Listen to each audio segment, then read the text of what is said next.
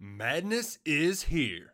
Say goodbye to busted brackets because FanDuel lets you bet on every game of the tournament.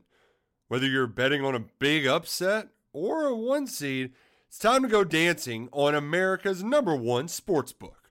Right now, new customers get $200 in bonus bets if your first $5 bet wins on FanDuel.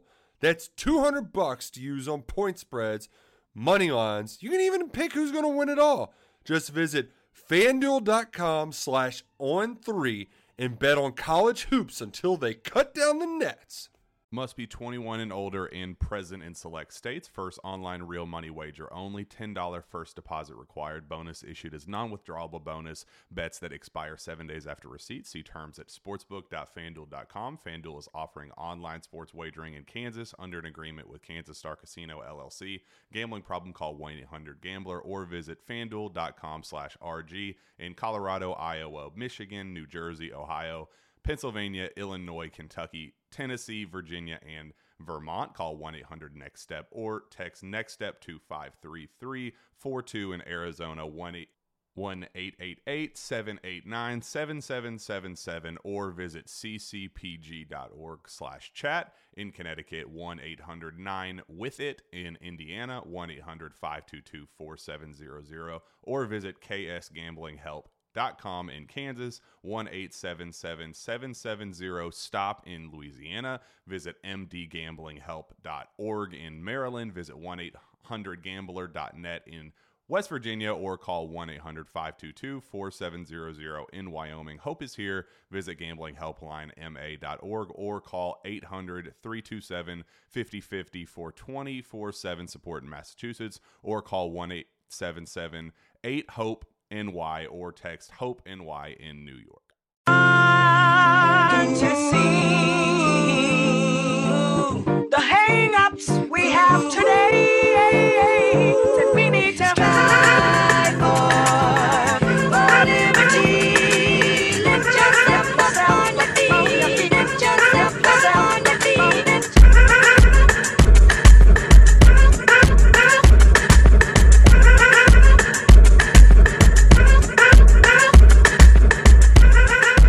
Welcome into episode 243 of the Sources Say podcast, your go-to Kentucky basketball and recruiting podcast on the growing KSR Podcast Network. Sources Say is, as always, presented by our good friends at Justice Dental. Visit one of their two Lexington locations. That's on Blazer Parkway and Wellington Way by scheduling an appointment online at justicedental.com or by calling 859-543-0700. You can even send a text message to one of their friendly team members at the same number to ask a question or make an appointment. Now is a great time to schedule your dental cleaning. Dr. Thompson, Dr. Justice, and their team strive to provide you with good oral health and a comfortable environment. The Justice Dental team looks forward to seeing you soon. I'm your host, Jack Pilgrim of Kentucky Sports Radio. Very happy to be joined once again by Sean Smith of Go Blue Blue Country. Sean, how the heck are you?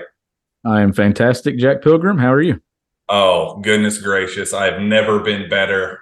A game that I don't think anybody could have predicted Kentucky to go in and win, especially the way they won it, Sean. I don't think anybody could have imagined, considering all of the just outlying circumstances. You have Cason Wallace go down with an ankle injury. He does not participate. You have Savri Wheeler dealing with a minor procedure that he undergoes on Wednesday. He is out for the foreseeable future, at least until the NCAA tournament. He is out. And then you have CJ Frederick dealing with unbelievably excruciating pain on his rib. He took an elbow to the rib in the home loss against Vanderbilt, and his status was very, very, very much up in the air going into this one. And I'll dive into that here just a little bit. But and then just as the game's going on, Oscar Tshiebwe deals with foul trouble. He ultimately fouls out with 5 minutes to go in a 3-possession game in a home, road environment. Bud Walton Arena, known as one of the most hostile,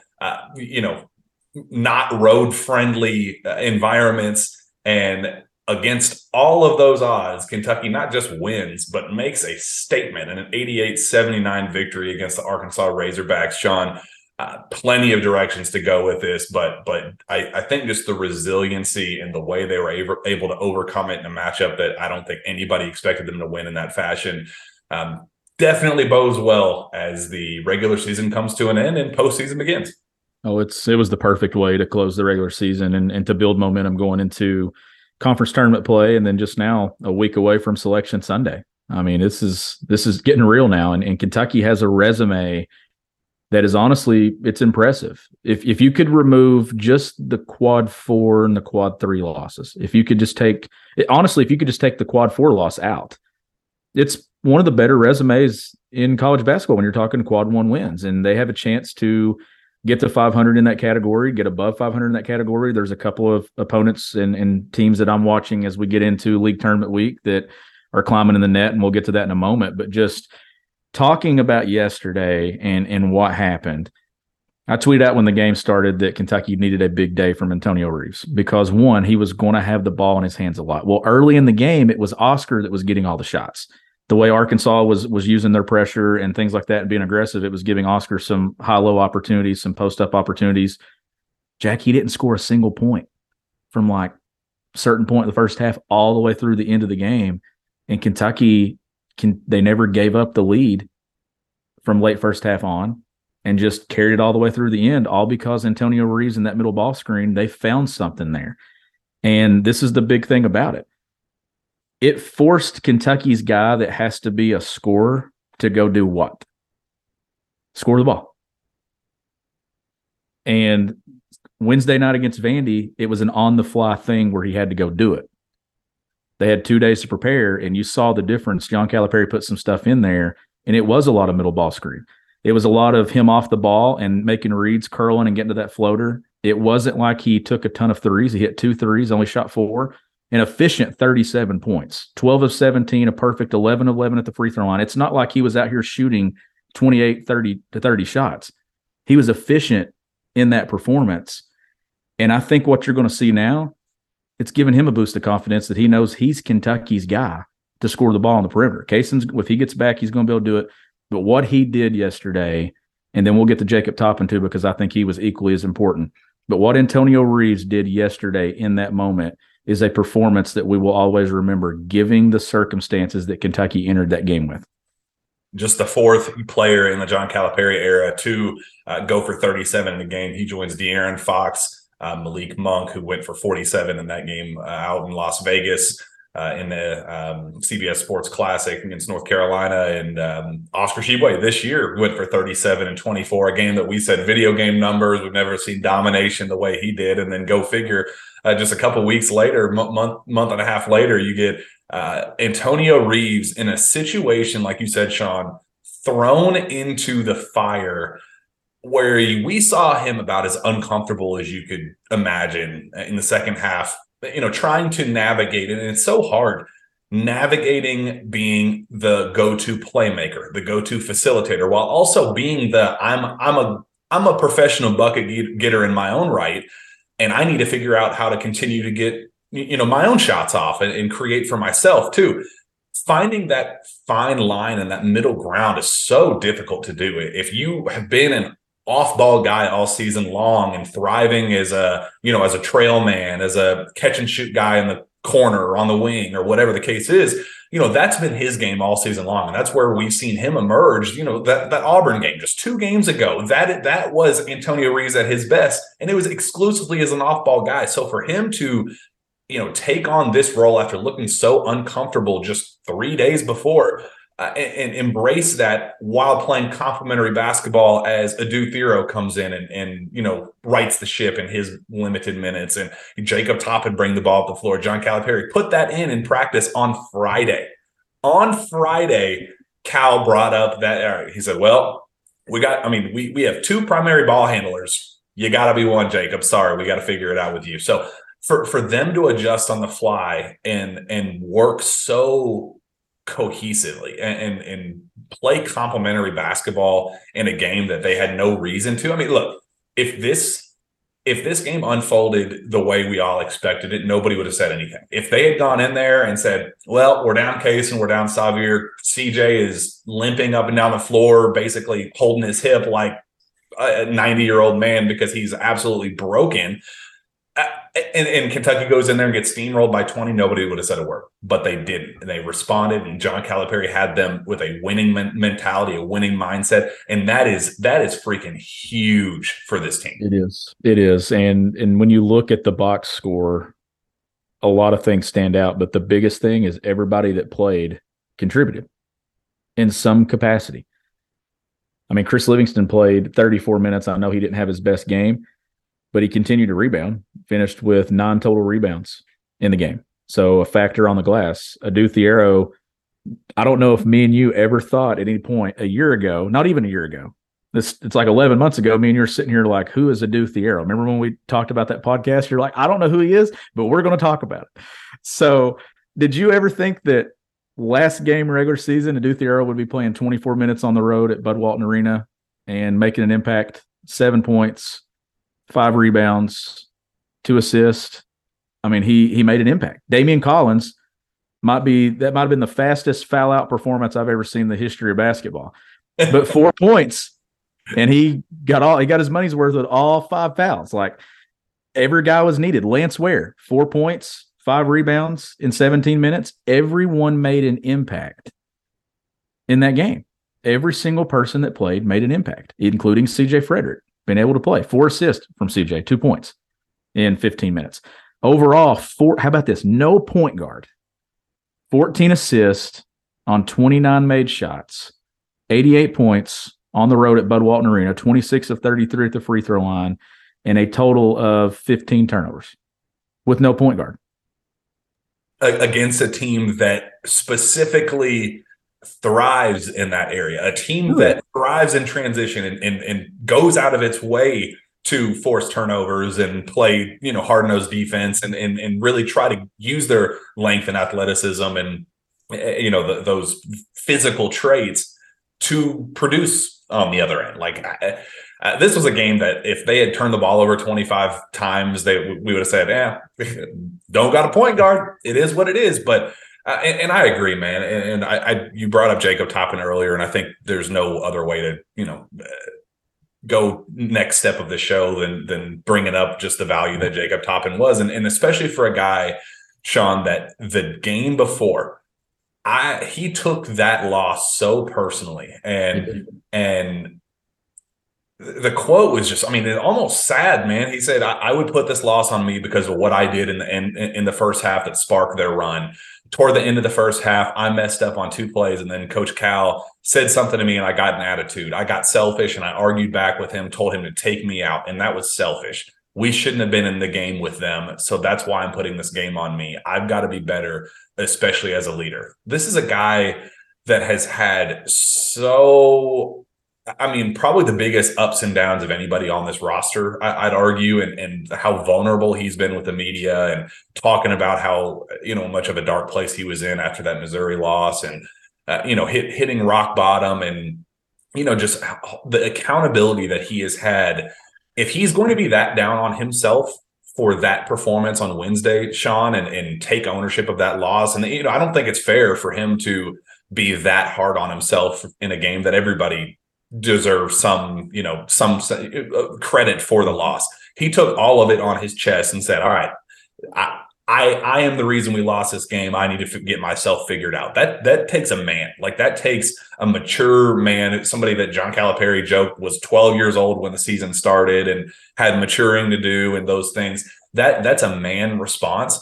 And if he's going to be that hard on himself for that performance at Vanderbilt, he better be damn proud of himself for a 21 point, 6 of 9 shooting, 2 of 3 from 3, 7 of 8 free throw performance, 4 rebounds, 3 assists, 1 block, 1 steal in 38 minutes as a 6'10" point guard in an environment like Bud Walton Arena in Fayetteville, backs against the wall, number 3 seed on the line for the SEC tournament. And you go out and make the clutch shots that he did, the step back threes that he did, that baseline 15-footer that he hit. That's a man performance. And if he's going to be that hard on himself for how he played against Vanderbilt, he better love on himself for putting on a man performance in Fayetteville. He's been the biggest reason for Kentucky's turnaround, has been Jacob Toppin.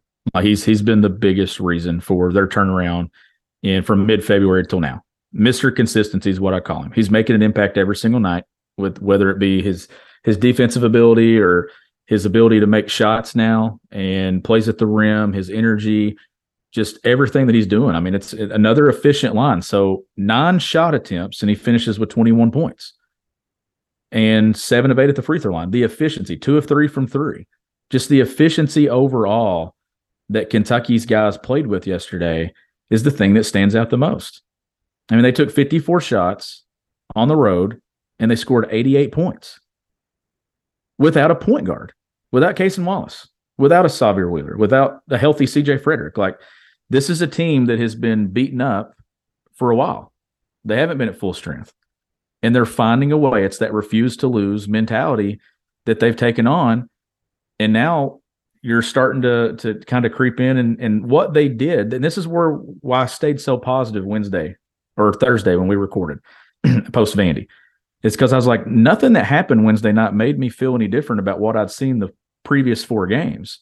And I know there were some people still hitting the panic button because it was senior night loss to Vanderbilt at home, but go look at what Vandy's doing.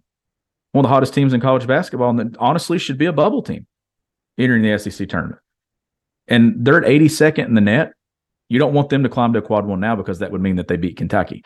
So you want to sacrifice that to get another quad 1 win and a quad 2 loss at home. But just the way that Kentucky's been playing, I thought the scrappiness Wednesday night against Vandy and having a chance to win shorthanded on the fly, mounting a comeback, I honestly thought it did more for the team positively than it did negatively, because it forced, and look what it did yesterday. Antonio Reeves knew, I have to make shots today or we're taking another loss. And the way that they looked when they walked past me and you Wednesday night to go to radio, that looked like a pissed off group of guys walking to the table to talk to Tom. And that's when I was like, this is okay. I feel okay about what just happened tonight. They backed it up yesterday. I honestly think it almost cancels out what happened Wednesday night against Vandy. Because if you can go to Bud Walton Arena and get a quad 1 win without a point guard, it says a lot about what you are and who you are as a team. And now if you get to play Vandy in Nashville, and I think they will, you get a chance to cancel it out even more. So this is a team that's really – I put it yesterday, I think, and this is crazy, I don't think that they can fall to an 8. I think they're firmly a 7 seed right now, even if they lose the opening round of the SEC tournament. But I think they could climb as high as a 5. So I'm thinking 5 through 7. I don't ever remember being that wide range of seeding possibilities entering the league tournament for Kentucky at any point. But I could see them anywhere from a 5 to a 7. I don't see them falling to an 8. I just think that they've done too much in the quad 1 category to drop that far. Yeah, and I think Joe Lunardi, as of right now, has Kentucky as a 7 in his latest update, and has them, I think, playing West Virginia in the first round or something. And I Columbus. I don't think that's fair and reflects the resume that Kentucky has built. Look, they're 6-7 in quad 1 games. That Auburn win is a quad 2 as of right now, but they're 32 right now. And you know, if they make some magic and you know, if they pull off a win in Nashville against Arkansas in the opening round, I think they're pretty firmly in there. As you said, Vandy don't want them approaching quad 1 territory because they're still at 82 somehow. It makes no sense how they are, but Michigan at 53, they're 3 spots away. And I mean, but at this point, it is what it is. Kentucky has done enough to build that resume to the point where who cares? They had to take care of business in these last 6 games of the regular season after that loss in Athens, and they did just that. They won the games they were supposed to. Would like to, you know, take away that loss at home against Vanderbilt, but that was, as you said, Vandy's playing its best basketball of the year, one of the hottest teams in college basketball. They weren't going to – Jerry Stackhouse wasn't going to let that team come in and roll over. And they had something to play for. Liam Robbins goes down in the first 4 minutes, their best player. He had been dealing with injury problems all year. He was an all-SEC level big, playing his best season of his career. They had something to play for. Kentucky lost its footing with, you know, literally with Cason going down 2 minutes into the second half. It was just a wacky turn of events. And I think that's why we were so optimistic on this show on Thursday, because they had built up equity with us. I think when you when you play the way you did and call your shot the way they did, because after that loss in Athens, we went on this show and said, Cal was saying, the path is there for us. We have 6 games left in the regular season, plenty of opportunities to build a resume. Oscar Sheboy was saying, all we got to do is fight. We can still have a special finish this season. All we got to do is fight. When they said that at that time, it was just like, dude, come on now. Like, what have you done to prove that that's something that's going to happen? Like, and I don't think we were unfair in that, in that mindset, but at the same time, they proved everybody wrong. They went on a run, and that one brief slip up didn't hurt my feelings at the time. It was, just unfortunate how it unfolded, but this was the response that you wanted from this team. And just like you said, that refuse to lose mentality, that fight. This is what you want as the postseason approaches. You're now locking in the number 3 seed in Nashville. You're going to probably take on Vanderbilt in that opening round. One more day of rest for CJ Frederick, one more day of rest for Cason Wallace, whatever happens with Xavier Wheeler, whatever. At that point, it doesn't matter. You're getting your best players. You're getting the entire roster healthy at the right time. And this is how you should be feeling. This is how a John Calipari team should be feeling March 5th, entering the week of SEC tournament play. Yeah, absolutely. And I know as the week goes along, we will dive into the bracket, the SEC tournament and things, but just going off of Joe Lunardi's latest updates, there's a lot to play for in Nashville. I mean, you've got Auburn, who picked up the win against Tennessee yesterday, that is the last 4 buys when it comes to the bubble. So they're in. And then you've got Mississippi State, who's in the last 4 in, according to Joe. And then on that next 4 outline is Vanderbilt.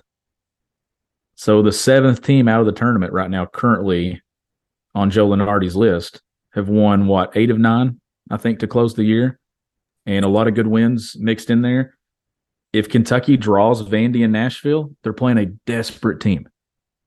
And that's okay. Like I said the other day, they were playing a desperate Vandy team that entered Rupp Arena. I would much rather be playing those teams right now than teams you're going to beat by 30 or beat by 25. Like, you want teams that are going to give you that tournament atmosphere, tournament mentality to attack you with. And Michigan, another team on that next 4 outline right there for Joe Lunardi that you want to watch too, because if you're a Kentucky fan, you want to be pulling for Auburn and you want to be pulling for Michigan, because you could look up by Friday night when you tip off, and instead of being 6-7 in quad 1, you could be 8-7. You could win 2 quad 1 games sitting there and not even taking the floor yet. And then you have an opportunity, regardless, if you win Friday night, whoever you're playing Saturday, A&M, Arkansas, Auburn, all 3 quad 1 opportunities. So then you're talking 9 quad 1 wins. If you get some help here and you go win the SEC tournament, you're talking 10 quad 1 wins. My only kickback to that is, how high do they have to climb to get out of Louisville possibly? You know what I mean? Like, if you get into that 4 seed, 5 seed range, are they going to stick them in Louisville? Probably not, because they're not going to have them playing. I mean, here's the thing: like, if you're Kentucky and you're playing Purdue or somebody like that, like, is it going to be fair to Purdue to have to play Kentucky and Louisville or something like that if they climb to a certain number of seed? I don't know. Like, it just, you get what I'm saying? Like, there's an advantage to kind of being where they are, because they still might get Louisville, and Lunardi has them there. He has them Columbus, Louisville. That'd be the perfect scenario. I don't care who they're playing. You give me Columbus, Louisville to get to the Final Four, I don't care who is the 1 seed there. But there's a lot to play for and a lot to watch. A lot of bubble teams and stuff that bubble's going to shrink. We know there's going to be some bid stealers over the course of the next week or so, but man, it's fun. And it is fun to actually, because a month ago we thought we were going to be doing what? Not talking about basketball in March and roster turnover and attrition. No, this team turned it on. We're going to be talking a lot of fun in Nashville. We're going to be talking a lot of fun with the bracket next Sunday. And Kentucky basketball is in a place where I think John Calipari deserves a ton of credit for the performance that he put on yesterday. And you see, how about when they called him for the coach's box warning for being out on the floor, and he turns and screams, back up, like screaming at everybody. He didn't care. He just kept going. And he didn't have much room to start with. Like, that was an intentionally placed thing. You look at Arkansas's bench, and Musselman had a ton of room to move around, and Cal had no room. By the way, what an embarrassment for Arkansas yesterday. Absolute embarrassment. That game yesterday took Eric Musselman off my list of possible candidates to replace John Calipari at Kentucky because that's how embarrassed I was for him. I thought it was disgusting. I thought the approach to try to frustrate Kentucky was disgusting. I saw him complain more yesterday than I've ever seen him complain as a head coach who had beaten Kentucky 3 straight times. And I don't know why he acted like this was the one he wanted more than the other 3. But that's what I felt when I watched the game yesterday. I mean, the stuff and the chippiness and everything, like, what are you doing? You're too good for that.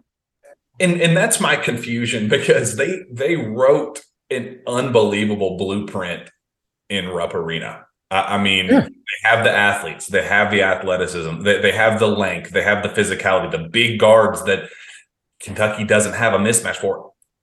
Alongside Cason Wallace being out, the one guy that was kind of the thorn in their side in Rupp Arena, you have that unbelievably clear mismatch opportunity. From a defense. You get Nick Smith Jr. back? Yeah, this on paper was an unbelievable mismatch, and they had the blueprint, a worst case scenario of what it was up in Rupp Arena. No Nick Smith plus Cason Wallace up there. Then you switch those roles down in Fayetteville. That should have been Eric Musselman licking his lips going, dude, we got the matchup mismatch scenario of the century. And his mindset of throwing all of that out, and you could kind of listen to some of his words during his pregame press conference. He talked about that. He said, well, what happened up in Rupp Arena is irrelevant. Both teams got to throw out what happened because we're both going to adjust accordingly. And to see a guy who, to his credit, I think is a brilliant basketball mind and does really, really good things as a head coach, for him to see that and know that the mismatch that he has and throw all of that out and say, what's going to get them beat? We know they're shorthanded, so let's get under their best player's skin. Let's get under Oscar Tshiebwe's skin. Let's get him out of the game. Let's just try to get him ejected. Let's get under, let's make Antonio Reeves uncomfortable. Let's make Jacob Toppin uncomfortable. Let's try to make, Adu Thiero. We know CJ Frederick's banged up. Let's, kind of throw some elbows and play a little bit more physical with him. Like that, their mindset was, let's focus on making them as uncomfortable as possible instead of just playing to their own strengths that on paper, it was a mismatch in their favor, and they went completely against it. It just, what a terrible, unbelievably terrible game plan on Eric Musselman's part. Well, the thing that I always go back to as a coach is when you have success against a team, it's the other team that has to change things. Kentucky was the team that had to change.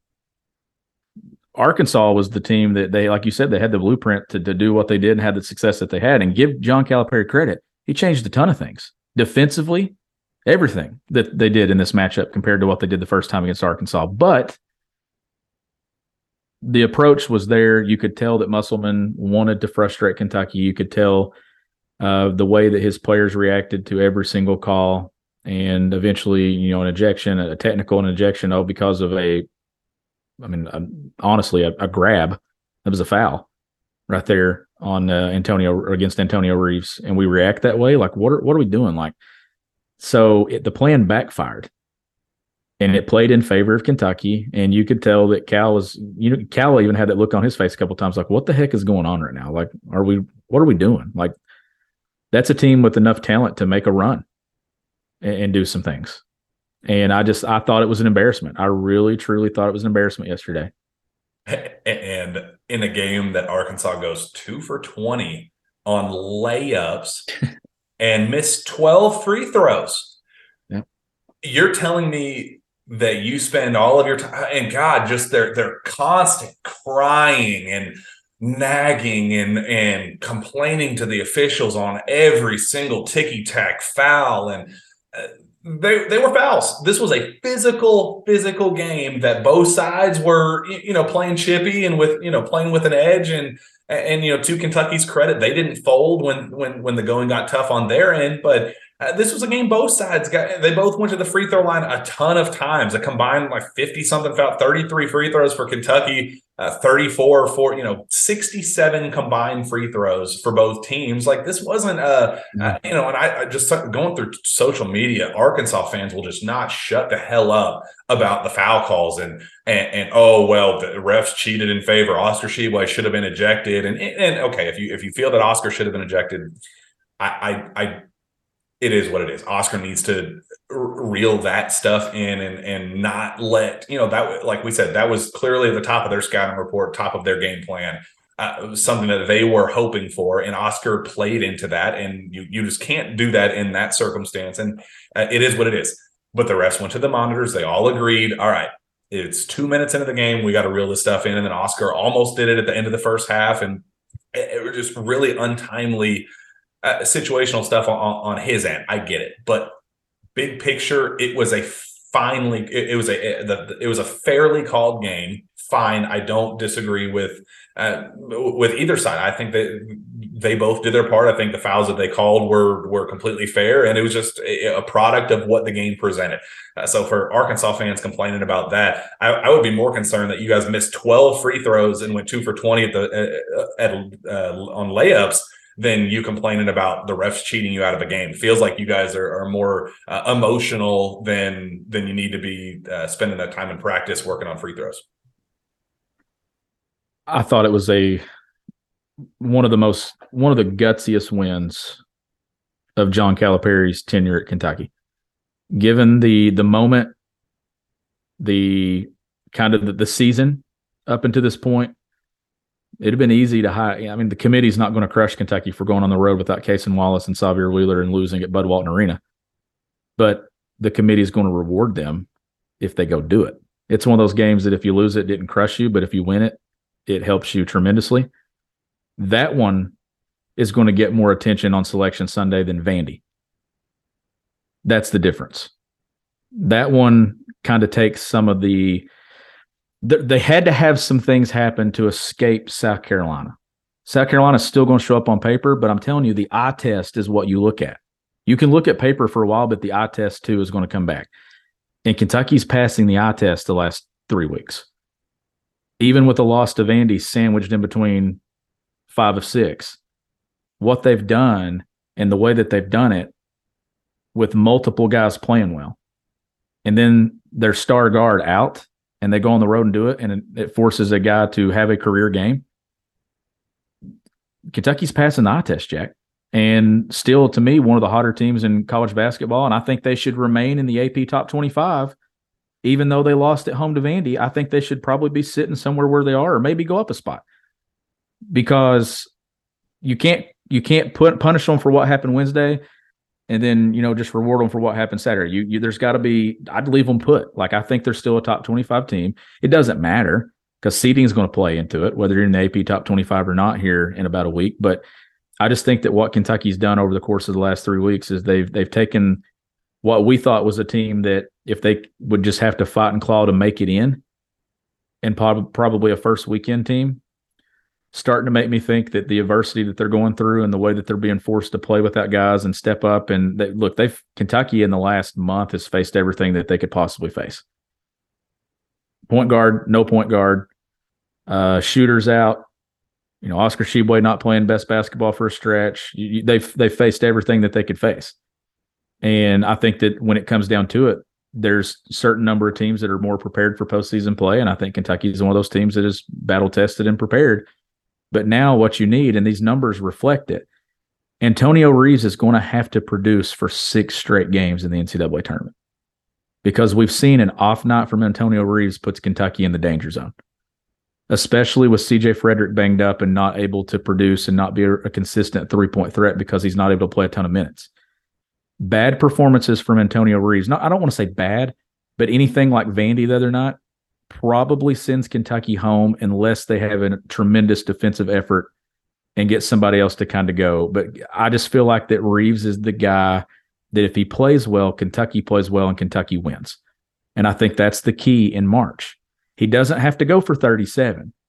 He just has to hit shots when his number's called upon, and he can't have a 2 for 12 performance. Like it doesn't have to be magical like it was yesterday, but he has to shoot somewhere north of 40% from the floor, I think, for Kentucky to make a run in March. Does that change your opinion at all about how this team needs to be run when Cason gets back healthy, when CJ's rib heals completely? Did this kind of blueprint that John Calipari rolled out on the fly, the way he adjusted, does that change your thoughts on what their identity needs to be this week in Nashville, to a lesser extent, but to a greater extent in win or go home scenarios in when NCAA tournament starts? If you need a bucket, I think you got to give Antonio Reeves the ball. I think somewhere middle ball screen with Antonio Reeves is what I go to if you need a bucket. Or you get some pin down action and have him make a read. Defender curls off of it, goes under. If he goes under, you're popping a three. If he curls around or trails, you're getting to that floater. I still want to see them post Oscar at times if they have an advantage. I thought that should have been the game plan late Wednesday night against Vandy. It was a pressure release type game plan against Arkansas, especially first half. They were being so aggressive that it was leaving Oscar so much ground to work with, so much room to work with, and so many opportunities at the rim that Kentucky took advantage of it. And I think that's what led to Kentucky getting the success that they did with Reeves late in the game, was Oscar's start to the game. And Oscar took what?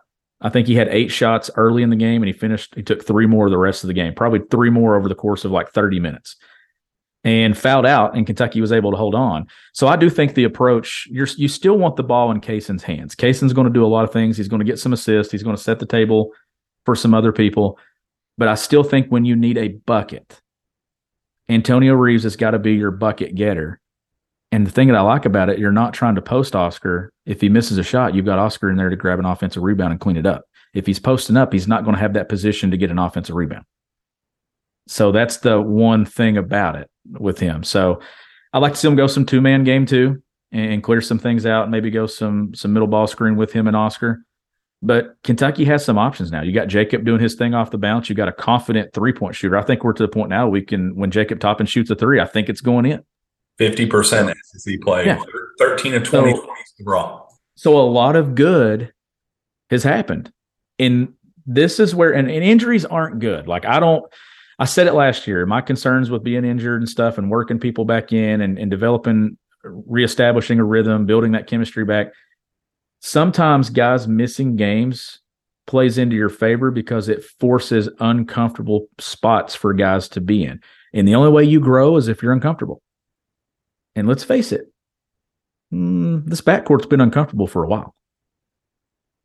When there's no Cason Wallace out there, you got to look around and you're Adou Thiero, you're Antonio Reeves, you're CJ Frederick. You're like, holy crap, like I got to do something that I'm not really called upon to do here. I didn't come to Kentucky to be a guy with the ball in my hands.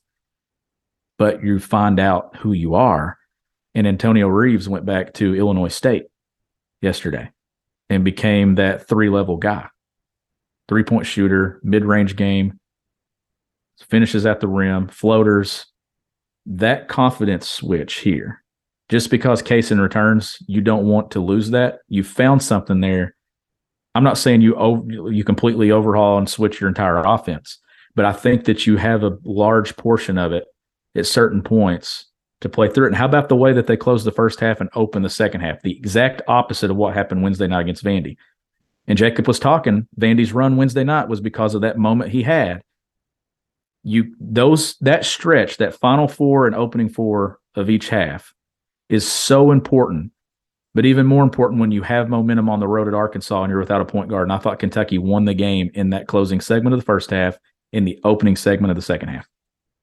You brought up the word gutsy earlier, and I don't want to gloss over the impact that CJ Frederick brought in just his availability, what that did to change the game.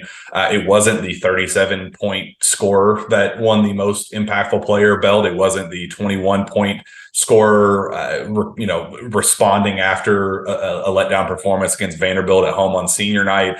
It was CJ Frederick who scored 2 points, didn't score a single basket, had 4 assists, 0 turnovers, 1 steal in 15 minutes, a team high plus 16 in the plus minus. He was Kentucky's most impactful player. According to the coaching staff, they gave him the most impactful player belt I just want to share some details and just shed light on that decision for him to play, because he has just earned such a bad rap for, fans calling him soft and saying, well, he's injury prone, he's made of glass, he's this, he's that.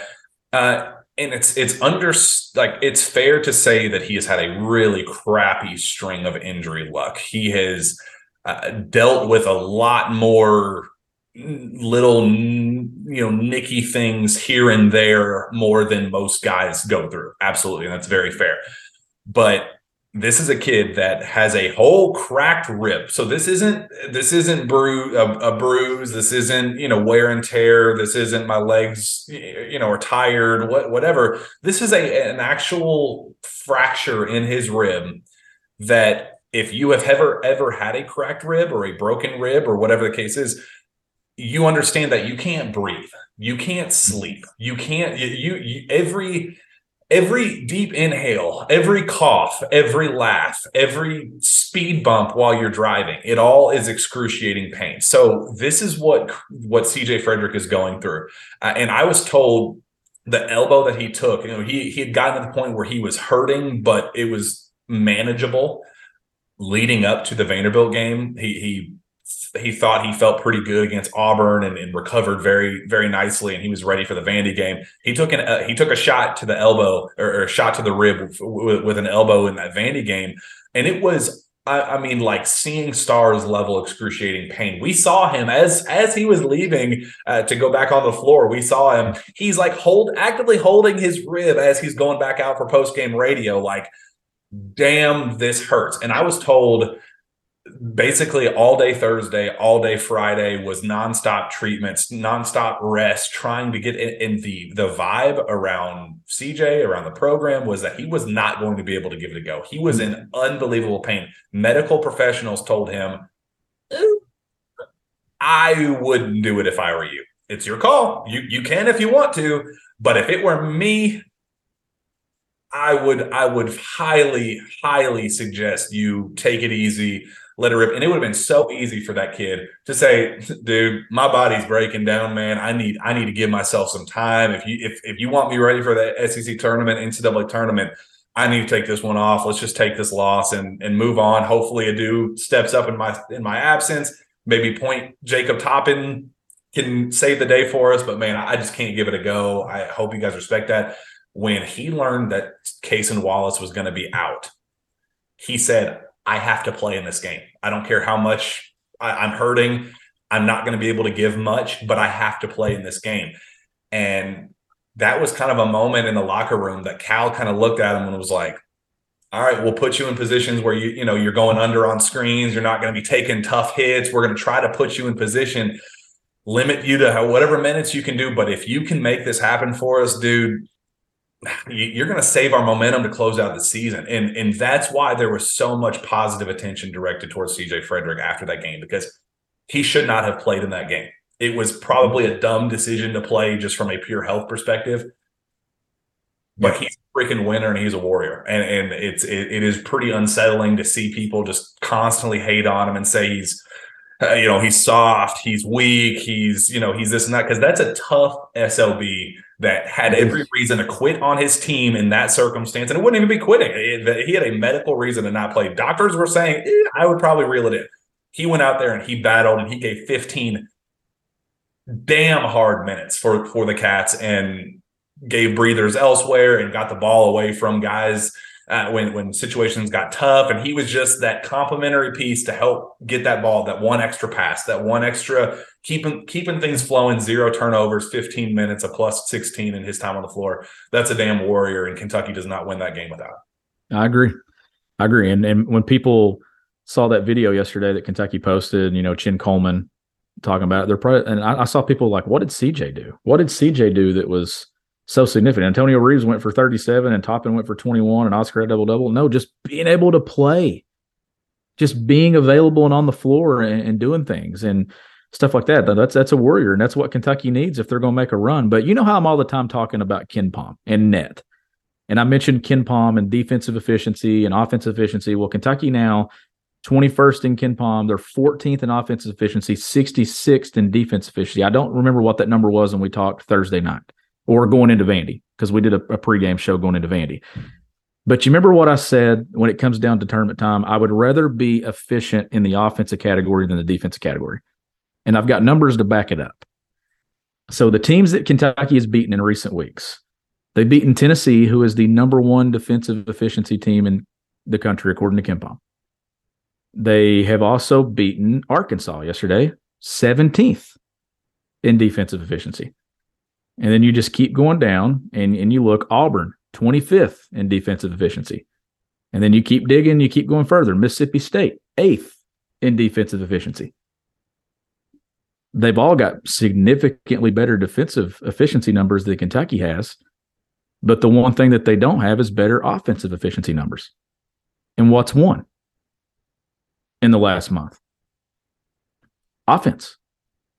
And I just think that I would rather have the team that can score points, especially this time of year. Oh, how about this one? Florida, 30th in defensive efficiency, 115 in offense. Kentucky won both of them. So at what point in the last month has the defensive number meant anything? It hasn't. It hasn't. The team that's been the better offensive team has won the games. And I just think that right there, I'm telling you, like it stands out to me a ton. You look at teams and what they're doing, and now Vandy, obviously, but Vandy is 23rd offensive efficiency, 172 in defense. Another one where the offensive number, a team that's better offensively than they are defensively, beat you. I just think that that's where it's at now. I think that that's the shift that you're looking at. And I think that whoever wins this thing and gets to a Final Four, I think you're going to be able to look up and you're going to be able to see that all four of them are efficient offensive teams in college basketball. And I think there's a difference between, the Alabamas of the world that are live and die by your offense. Yeah. Versus I truly think that this team has the physical tools, no matter what the numbers say, in terms of defensive efficiency and, some of the struggles and just the fundamental struggles that this team has dealt with. I think they have all of the physical tools necessary to step up when push comes to shove. We've seen this team lock in defensively. I mean, we've seen this team kind of get itself into rock fights and win in that way. But the issue earlier on was that they had no offensive identity whatsoever, and they have earned one. I mean, they have developed one. Step-by-step gradual growth over the course of the season where now, I trust them to be one of the most efficient offensive teams in college basketball. And I do think that Kentucky has a very good offense right now and a mediocre defense, probably is fair to say. But I think I trust that mediocre to step up into the pretty solid territory in do or die games where you have no choice but to step up and lock in and, no defensive slip ups, like what Jacob Toppin said. That's all mentality. He has the physical tools to do it. We've seen him step up. It's just remaining engaged and staying locked in. Their slip ups have come as a result of, you don't lose engagement in the NCAA tournament, especially the pressure on this team to step up in the NCAA tournament and the postseason expectations that this team has at this point. I just think when push comes to shove, they might not be elite offensively in postseason play, but I think they could probably drop off just a hair to the very good territory. And I think the defense is going to step up from, mediocre to above average. And I think those two bars reflect a team capable of making a run. I do too. And I just think that the offensive numbers in themselves is why I like Kentucky so much compared to maybe why last year I had a little bit of question mark. Like, I'm not going to get caught up in that you have to be in the top 20 in both categories. I mean, you look at Gonzaga and where they are. They're first in offensive efficiency and 88th in defensive efficiency. But I'll take the most efficient offense and say, all right, I'll just outscore you tonight and hit shots. And I think that Kentucky's in a spot where that offensive efficiency has continued to get better, especially over the course of the last month. And that's the part that we were hammering on early in the season. What are you doing offensively? What is Kentucky doing offensively? They have no rhythm. They're out of sync. They're out of sorts. Not anymore. They're efficient on that end of the floor, and it backs it up because they didn't have a point guard and they put up 88 on the road at Arkansas. Without a point guard, you can't get any more efficient than that. That is so how efficient? How efficient can you be when you actually have a point guard? It is so unfathomably stupid that Kentucky won that game. It is. The way that they did, it's even more unfathomably stupid. That is a rock fight. It would have made sense, but 88 without a point guard? No. Going into it, the only chance that Kentucky had to win that game was a 52-50. Let's muck things up, force them to make bad shots, because that's the scouting report on Arkansas. Go under on screens, don't get beat off the dribble, no straight line drives, let them shoot the ball. And Arkansas only turned the ball over 6 times for the entire game. And Kentucky's put up 88 and won. Arkansas shot 70 shots to Kentucky's 54. But got out rebounded. Kentucky out rebounded them, but Arkansas shot 16 more shots because Kentucky turned the ball over 9 more times. So, and Arkansas got 17 offensive rebounds to Kentucky's 10. So, I mean, that's what I'm saying. But Arkansas shot 35% for the first half, 30% for the second half. Kentucky, 53 in the first, or 53 for the game, but 56 to close the game. Like 14 to 25 in the second half. I mean, there was a lot of good yesterday, like a lot of good where I think a lot of people are probably thinking, okay, here comes Kentucky. This looks like the team that we thought early in the season that was in that preseason ranking and discussion of with the reigning National Player of the Year that could be a Final Four run contending team. They're going to have to do some stuff when they get in the NCAA tournament because the non-conference schedule will still hurt. Not winning a game against UCLA or a Michigan State or a Kansas or someone like that, it's going to show up on Selection Sunday, and that's why they're not going to be in that top 4 seed. If they had got one of those, we'd be talking 4 as probably the ceiling instead of a 5. But they didn't get one, but that's okay because they still have a chance to get north of quad 1, north of 500 in the quad 1 category. I'm telling you, pull for Michigan. Pull for Michigan today. Pull for Michigan, or I don't know what time they play today. They play today though. But pull for Michigan in the Big Ten tournament, and pull for Auburn up until the time that they play at 4:30. They play at Indiana. Pull for Michigan. Pull for Auburn. Auburn now 32 in the net. Michigan right there, a couple of spots out of a neutral floor quad 1. Wouldn't it be something to look up in Nashville and you go from 6 and 7 in quad 1 before you even tip off Friday night and we're sitting here talking that they're 8 and 7 in quad 1? Oh, we won 2 games this week. Wow. How about that? And the resume's coming together. A team that 3 weeks ago I said had absolutely no resume now has a resume. Oh, wow. And we're going to save all the SEC tournament talk for this week, I think. Yeah, and I plan on getting down there Wednesday. I know you're not going to get down till what, Friday morning, you said? Yeah, Friday morning I'll be down there. But we're planning on riding this thing out. We're going to be doing live shows, I think, every day while we're down there, breaking things down, what happened while we're there. Maybe not, if it's just the Wednesday night games or the Thursday night game or whatever, we don't have to. Well, I guess we'll be able to Thursday night, Friday morning break down whatever, preview whatever the game is going on. But we want this to be an everyday thing while we're down there, and really just, we deserve the opportunity to go all in with this. After missing last year and the circumstances behind that one, damn, it's going to be fun to be able to ride this wave a little bit, because this is a really, really cool time. I still remember last year when you were sitting in the lobby of the hotel and you were getting started recording and you had sent out a tweet that we were going to do a show and nobody showed up. And I was in an Uber in the middle of a St. Patrick's Day parade in Indianapolis, remember? And I had my Uber drop me off like a half mile away and I ran and got there, and you're like, why are you in a hurry? Nobody's even here. I was all sweaty and everything. And then we know how that night ended. Total hell. But we're going to speak good stuff into existence. No time for no shoot around comments from you for the next 6 weeks. None.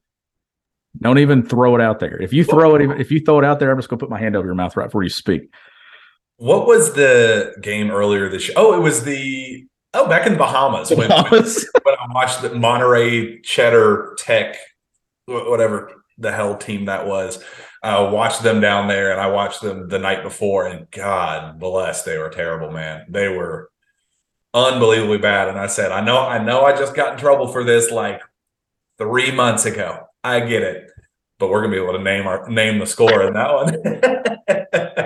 And I'm like, don't do it. Don't do it. And to our credit, we won by 65 points or whatever it ended up being, and it was a name your score game. So I at least I'm 1 for 2. I'm batting 500 after a big old strikeout the first time around. But anyway, Sean, awesome show, great stuff, breaking down this unbelievable win. What a way to finish a regular season of unbelievable, more ups and downs than I can remember. If you could ever classify something as a roller coaster, I don't think that you could describe it any better this season. Just so many ups and downs. But fortunately for the Cats, they closed out the season 5 of their last 6 wins, firing on all cylinders. Let's just get healthy. Let's get into Nashville and have a good time. While we're talking about it, Sean, Kentucky fans, we know you'll be making your way to Nashville for the SEC tournament. We say welcome back. Experience beautiful Sumner County, Tennessee, just minutes from Nashville. Discover our storied history and strong country music heritage. Indulge in our delicious dining options. Relax in the simplicity of our lake, parks, and farms. Connect with the authenticity of Sumner County, Tennessee. Head to visit sumnertn.com to learn more. But you got to do it quick because SEC tournament starts on Wednesday. Kentucky plays Friday night, so you got to get that stuff booked. We got to meet you down there. Come say hi. We will be all over the place, everywhere. Make sure you come say hi to us while we're down there. It's going to be a great week in Nashville. Very much looking forward to that. While we're at it, I guess we should also continue to plug our guys at Run Your Pool. With postseason play comes March Madness, and with March Madness comes my favorite time of the year, bracket. Sources say is teaming up with Run Your Pool, the home of competition, bringing sports fans and their friends together to connect and compete with over 50 game types for every sport you can think of. It's a one-stop shop for sports gaming with over 2 million players. There's no better place to run your bracket for your friends, family, or office. That's where we come in. Sources say is hosting an official bracket competition with our listeners for cold, hard cash thanks to Run Your Pool. It's simple. You fill out your picks for every game of the NCAA tournament and get points for each pick you get right. Top 3 finishers will be winning a grand total of $500 from Run Your Pool, with first place taking home a smooth $300, second place taking home $150, and third place taking home $50. The best part, it's completely free to play. Listeners competing against me, Sean, Steven, the whole KSR crew. No strings attached. Just sign up at play.runyourpool.com/sources-say and get your picks in when the bracket is live on Selection Sunday. It is that easy. That is play.runyourpool.com/sources-say to compete against Sources Say crew for cold hard cash. Sean, great show. Let's get the heck out of here. Where can fans find your work? You can find my work at gobigbluecountry.com, and you can follow me on Twitter at GBBCountry. Find me on Twitter as well at Jack Pilgrim KSR. Reach out to me via email, jpilgrim@KentuckySportsRadio.com. With that, we'll be back later on this week for an SEC tournament preview. And then obviously when we get down there to Nashville, we're going to have a great time. Come say hi. We are looking forward to meeting up with Big Blue Nation. It's going to be a great time. We will see you there. We need to fight for liberty. Lift yourself up on your feet. Lift yourself up on your feet.